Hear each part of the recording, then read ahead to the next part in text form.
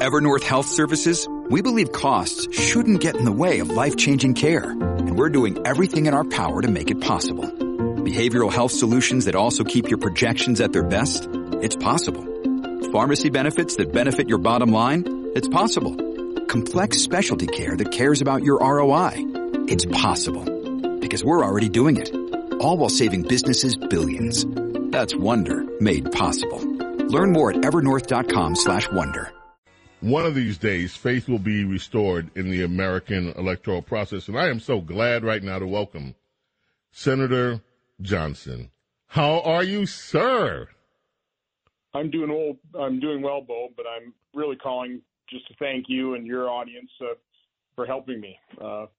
There's radio talk show hosts like yourself that, first of all, educate the public, but also audiences that during the campaign when I'd call in and give them the old website, people responded and provided me the resources to really defend myself against all the lies and character assassination and survive this re-election. So I want to thank you and your audience. Well, sir, it is my pleasure and honor to have had you on the program and to have you on the program. You said from the very beginning that this was going to be a tough race.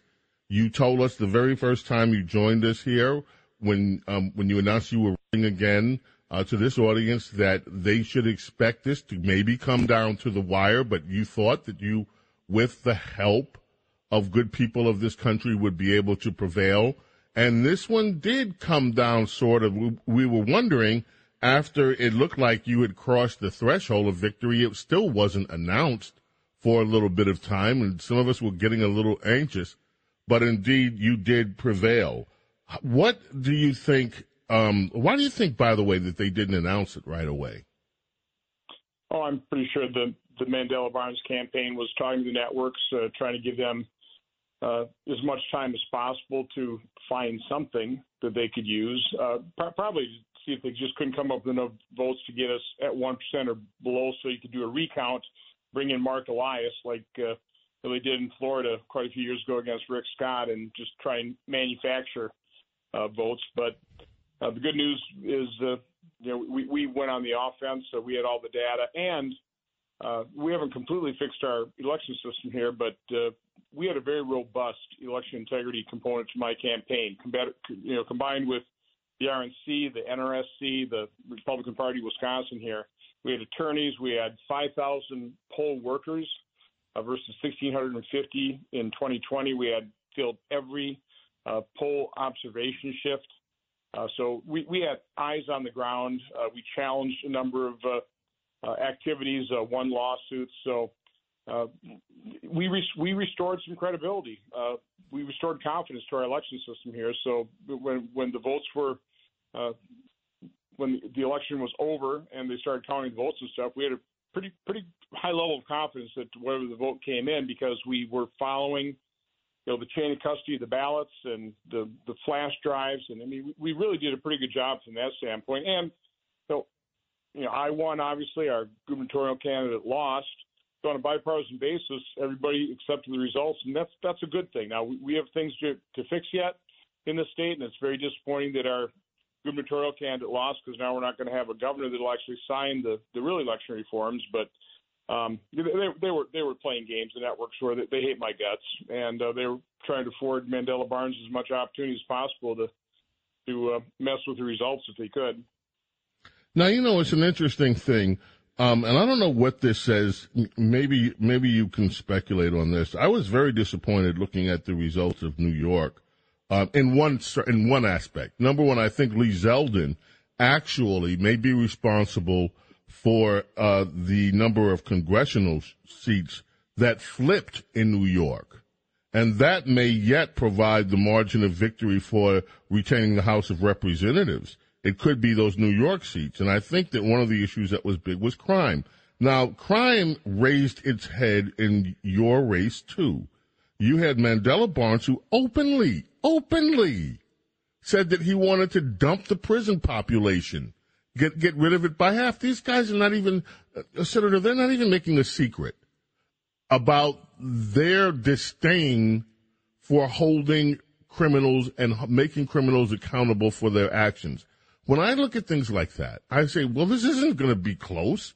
No one wants criminals on the street, but apparently in New York, voters want criminals roaming the streets. That's what they voted for. And Mandela Barnes came very close, closer than to me he should have, given his hostility toward keeping, toward providing basic security for the people of the state. Do you think that are we looking at this issue the wrong way? No. Well, first of all, the question I'm asking is how bad does it have to get before Democrat voters open up their eyes and realize, these policies are insane. I mean, the out-of-control deficit spending sparking 40-year high inflation, the war on fossil fuel, creating record gasoline prices, high energy prices, which also impact inflation, the soft on crime policies, which really was the issue in certainly my campaign against Lieutenant Governor Barnes, but there were all kinds of different things that indicated what a radical he was. The open borders, the flood of deadly drugs. I mean, how bad does it have to get for Democrat voters to say, no, we're going to reject these things and maybe give Republicans a chance? I think that's probably the most disappointing part of the result here. But it shows the power of the mainstream media, is what I would argue. The Democrats had no problem lying.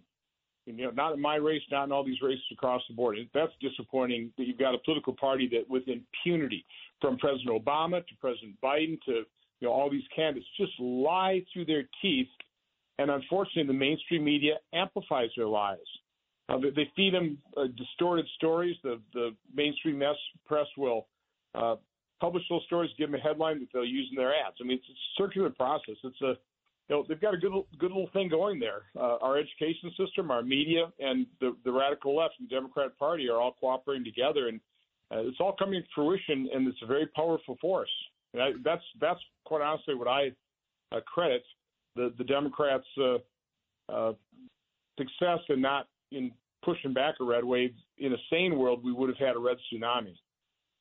Let me ask you a question about Social Security, about the other entitlement programs. Now, there are a lot of politicians, especially on the Republican side, that wouldn't dare do what you did and actually even bring up the fact that we need to reform some of these entitlement programs, because they know as soon as they mention Social Security, as soon as they mention any of the other entitlement programs, they know that whatever they say is going to be distorted in the mainstream press. Is going to be distorted by your political opponents. You knew that before you. What made you decide that you wanted to? I mean, you don't lie to your voters. You said that you say you want to reform some of these things that are going bankrupt. Why even bother telling people that when you know whatever you say is going to be distorted? Why do you do it? Well, what's the point in trying to serve an office if you're not trying to solve these problems? I'm trying to save Social Security. So since before I ran in 2010, or when I first started running, I was talking about how Social Security is a pay-as-you-go system. It is. You don't have money. Your money that you pay into the system isn't put in an account for you. It gets accounted for, but that money is spent on current retirees. It's a pay-as-you-go system, which worked fine back when there were 45 workers for every one recipient. Now we're under 3 workers for every recipient. Benefits now are so there are more benefits being paid out than revenue coming into the Social Security system. So now the trust fund is decreasing. And the biggest risk to Social Security is when that trust fund runs out, will we have the full faith and credit of the general fund to plus up the benefits to make up for the shortfall in the revenue when you no longer have the bonds? And quite honestly, will we have the financial wherewithal to have the Treasury float more bonds? Because that's all that happens when the Social Security Trust Fund issues tries to redeem a bond.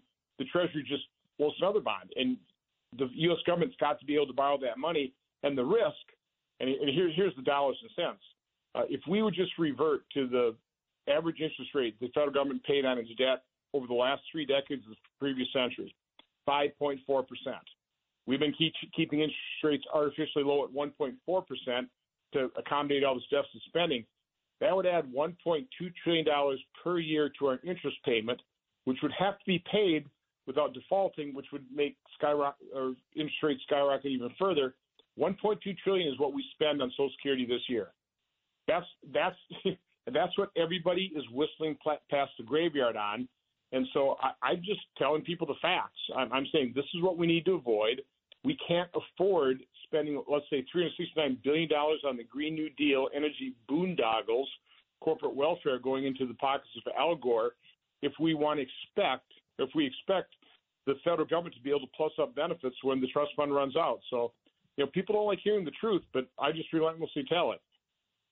Let me ask you another question, because right now the health care entitlements, what Obama promised us when the Democrats, without a Republican vote, shoved Obamacare down the throats of America. What they promised us is that we would watch the curve on health care bend. It would get lower. We were promised that average savings would be about $2,000 a year over what people were paying then. None of that has materialized, not to mention the other things that you'd be able to keep doctors and all that stuff, which it all turned out to be false. So we've had our health care system in America turned upside down, and now we've lived with it for so long that people are used to it, but none of the cost savings from this have ever materialized. And the federal entitlements, Medicare, Medicaid, all of this stuff is still rising in cost every year. Are we going to be able to promise future generations that they're going to get the health care that they need, either privately or through the government? Well, first of all, you were right. Obama's promise that if you like your health care or your doctor, you can keep it. That was the PolitiFact lie of the year in 2013. The reason I think it's not such a big issue is the main pain of the Obamacare falls on a very small percentage of the American population, people who buy insurance on the individual market and actually have to access those Obamacare policies. It's about 5, 6, 7% of the American population. And they're the ones that have seen their premiums double, triple, quadruple because we made them bear the full cost burden of covering people with pre-existing conditions. Rather than spreading that over everybody where we barely even notice it, we force it on that. The reason it's not such a big deal, it's a small percentage of the population, and so many of those people have their health care totally paid for by the government. And so it just gets, flies under everybody's radar, and people don't notice it. It's just part of the additional cost of government that we can't afford. But no, all this these healthcare costs continue to rise because we have a broken healthcare financing system. We've removed the discipline or the benefits of a free market system out of healthcare because these third-party payer systems. But that's another thing people are just whistling by the graveyard on. When you've got 70% of the federal budget on called mandatory spending, and that's what got me in trouble here, is I think we ought to put everything together. We shouldn't have differentiation between mandatory and discretionary. It ought to be one big budget.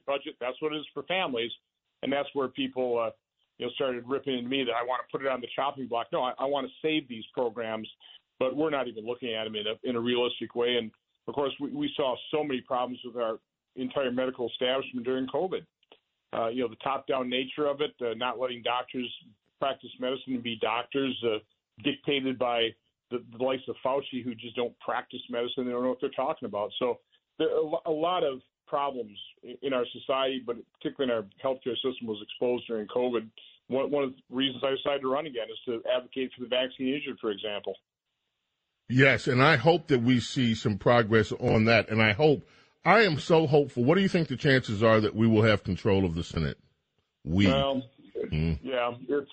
we should have gained control. It's looking like it's pretty tenuous right now. It may come down to Georgia. Hopefully Adam Laxalt can win in Nevada. I listened to Carrie Lake on another program. She seems pretty confident of a lot of the ballots that haven't been counted yet. But by the way, just a quick aside, isn't that outrageous? Outrageous. I mean, come on. You cannot get your votes in. I mean, I always adhere to the KISS principle, keep it simple. We have overcomplicated our election system to the point where they're almost dysfunctional. We are the most technologically advanced nation in the world. We cannot run an election in certain states in the same states over and over and over again. It is beyond disgusting. It's almost by design, isn't it, Bo? Yeah, it does appear to be by design. Gee, isn't that strange? Well, we are so glad that you were able to have the election integrity unit in place. And I know you must thank all those people who volunteered went to the polls, did not sit home, didn't sit this one out. And I thank them too. And for this audience, thank you, Senator Johnson, for standing up for conservative principles and not being afraid to tell the truth about the dire circumstances that our finances as a nation are in. Thank you so much, and we are so glad that you won re-election. Well, again, thank you for your help and support. Have a great day. Stay well. Thank you. Senator Ron Johnson, ladies and gentlemen, he did win, and thanks all of you in this audience who supported him and support conservatism. We appreciate it. We'll be right back right after this.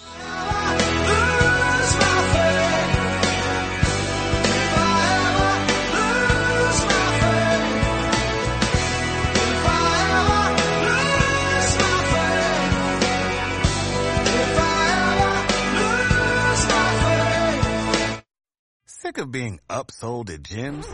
My guy, you're currently a base member? For $90 more, I can upgrade you to our Shred membership. For $130 more, you'll be a Swole member. And for just $300 more, you'll reach Sweat Platinum. At Planet Fitness, you'll get energy without the upsell. Never pushy, always free fitness training and equipment for every workout. It's fitness that fits your budget. Join Planet Fitness for just $1 down and $10 a month. Cancel anytime. Deal ends Friday, May 10th. See Home Club for details.